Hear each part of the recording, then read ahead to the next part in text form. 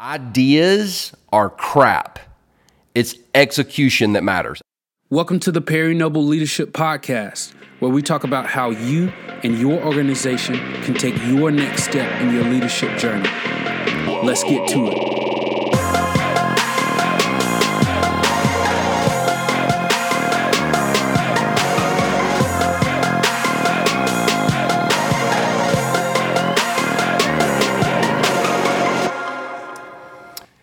My very first speeding ticket was on Marchbanks Road in Anderson, South Carolina. Now, when I began telling people who live in Anderson about getting a ticket on Marchbanks Road, nearly every single person told me the exact spot on Marchbanks Road that I'd gotten a ticket, because that place was known as a speed trap. Now, all of us know about speed traps, probably some of us more than others, but there's some leadership traps as well, traps that will literally tear down what's taken us weeks, months, even years to build up. Now, these traps that I'm going to share today are not things that I've learned from observing other leaders or an article that I read online. These are 5 leadership traps that at one point or another I fell into and realized I had to dig myself out of. So get ready. I almost said get ready to take notes, but most people don't do that when they listen to podcasts anymore. You're mowing the lawn or running on a treadmill or in the shower or driving down the... Anyway, sorry about that. Here we go. Trap number one, personal insecurities. Personal insecurities. Now, I believe that self-awareness is one of the greatest things a leader can have. And the sooner a leader recognizes their own personal insecurities, the sooner those personal insecurities can be worked through. When we as leaders allow personal insecurities to dominate our mindset, they will always manifest themselves in our ability to lead. And we all have personal insecurities. It's being aware of them and not allowing them to dominate the way we lead that make a difference. For example, when I first started my leadership journey, my personal insecurities came out in 2 major ways. And if I'm not careful, these 2 things can still happen. I've got to be very self-aware. The first way they would come out is sarcasm. Now, I personally hate conflict. So the best way for me to deal with something was to make a joke about it, a joke that was always at the expense of another person. And then if I was asked about it, I could dismiss it and say I was only kidding. Now, this works short term, but long term, it causes people to lose respect for us as leaders. The second thing that happened when my personal insecurities manifested was passive-aggressive behavior.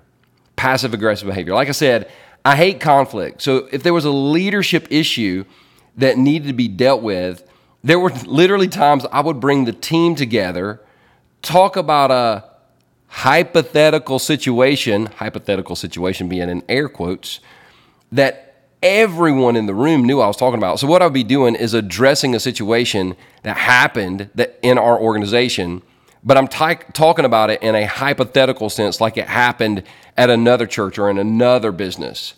And when I would talk about it, I would simply say something along the lines of, oh my gosh, if this happened here, I would be so upset. I would be so disappointed in the people that I was leading. And in my mind, at the time, I was dealing with the situation, but what I was also doing is driving people away from me. Because at the end of the day, I've learned the hard way that guilt drives people. It really does. But people do not want to be driven. They want to be led.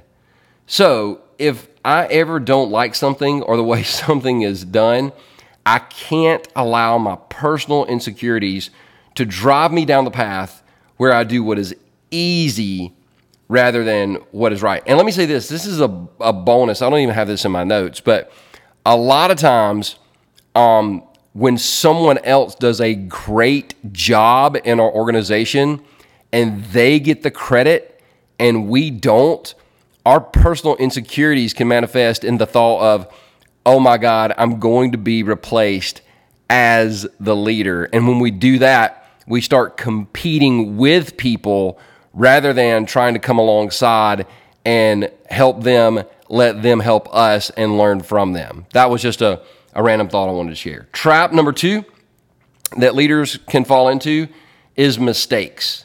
Mistakes. Now, making mistakes doesn't mean you're a bad leader. It means you're trying to be a leader. In fact, if a person isn't making mistakes, it means more than likely they aren't taking enough risk. One of the biggest barriers I believe that holds us back as leaders so often is an unwillingness to execute. I eventually want to do an entire podcast on execution. But one of the things I've told people for years is that ideas are crap. It's execution that matters. Ideas are crap. It's execution that matters. But when we execute, when we pull the trigger on an idea, there are often unforeseen circumstances and situations that develop, which does not dismiss the need for leadership. It actually requires it. It's sort of like the great theologian Mike Tyson once said, everyone has a plan until they get punched in the damn mouth. Now, we will never have all the data and assurance we need to make the right decision 100% of the time.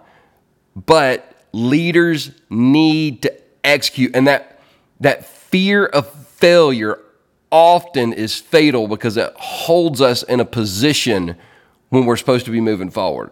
The only time mistakes are bad is when we continue to make the same mistake over and over again. At that point, it's not a leadership issue.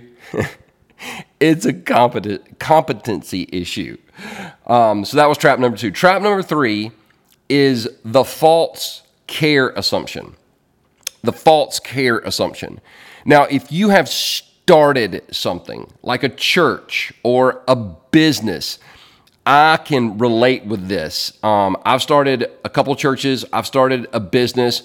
And at times, I've been bothered by the fact that no one seemed to care about whatever as much as I cared about it. And I would literally tell myself, oh my gosh, these people don't care about it as much as I care about it. Because I used to actually think that if someone came on staff, they would love what I love as much as I love it. Now, at the end of the day, I have a great team. And all of the people on their team love their jobs. But it is unrealistic for me as a leader who actually started something to expect other people to love it as much as I love it. Because I'll still be here even if other people choose to leave. Now, here's the key. Here's the kicker. That doesn't mean that they don't love the organization. But if it's your baby, then they will never feel the same affection for it as you do. However, they should care. One of the things I've learned that as the leader is that you can hire talent. And there are some incredibly talented people on this planet, but you can't hire heart. Either a person has it or they don't. And if someone on your team loves your organization and they do a great job, but you always come back to, but they don't love it as much as I do. Stop. You're right. They don't. But that doesn't mean that they are a bad person. Everyone on a team should add value. And the more a person cares about you and the organization, the more value they will add. And if you have people on your team adding value to you and the organization and the people your organization serves, enjoy that. Never undersell that. They are great people doing a great job. And if they don't love it as much as you love it, it doesn't mean that they're bad. It means they're normal. And we got to learn to go with that. Trap number four. Trap number four is they, meaning the people that serve with me, can read my mind. Now, I used to get super angry as a leader when I would walk into a room or a meeting or an event and things were not exactly what I had expected, or maybe a report that I was given wasn't exactly what I was looking for. And one day I had a really close friend. I was venting. Leaders, we don't get mad, we just vent. But I was venting, and a friend told me, hey, P, if you had just told them exactly what you wanted, I think they would have made it happen, but you got to understand that they can't read your mind. And that's when I came up with the phrase, and I wrote this down for myself, and I've shared it in a couple of environments, and it seemed to resonate. As leaders, we cannot hold people accountable for unspoken, unrealistic expectations. I'll say it again. We cannot hold people accountable for unspoken, unrealistic expectations. Now, if they're unspoken, they don't know. But oftentimes, if they're unspoken, they will be unrealistic, because especially if we have teams of people working for us and we don't understand what it takes for them to actually do their job. Like if you have for example, a video team, if in order for them to make a really good video, it often takes, the thing I heard is for every minute on the screen, you're going to need between an hour and 2 hours of editing. I'm probably wrong on that. It's probably more, but those are things. So if you want a video turned around in 30 minutes, it's an unrealistic expectation. And we can't hold people accountable for that. Even the people that we work closest with can't always anticipate what we want. So the clearer we are about our expectations, the more we set other people up for success. And then finally, trap number 5 is this. It's this idea. Don't get too close to the people you lead. Don't get too close to the people you lead. Now, I've heard this one a lot. And let me just go ahead and say for the record that there's some really smart people on both sides of this debate. And I personally know a thing or two about how it's difficult to be close to certain people, and then things kind of go south. However, I still say it's okay to be close. In fact, I think in order to be an effective leader, we got to be close, because at the end of the day, I'm going to put my cards on the table and just say that I think that Jesus was the greatest leader who ever lived on our planet. I mean, what he accomplished is so amazing. And he had a group of leaders that he was super close to. In fact, he had a group of like 70 and then 12 and then 3 and then 1. That's another thing, is as a leader, we are close to certain people, but we should never feel the pressure to be fair. I've told people fair is a place where you rod rods. It is not a leadership requirement. Jesus had the 12 disciples, but then he had 3, Peter, James, and John, that he would always take away with him when he wanted to pray or when he wanted to do a special miracle or whatever. That it's okay to be closer to some people than others, but we got to get past the myth that we've somehow got to keep that separation.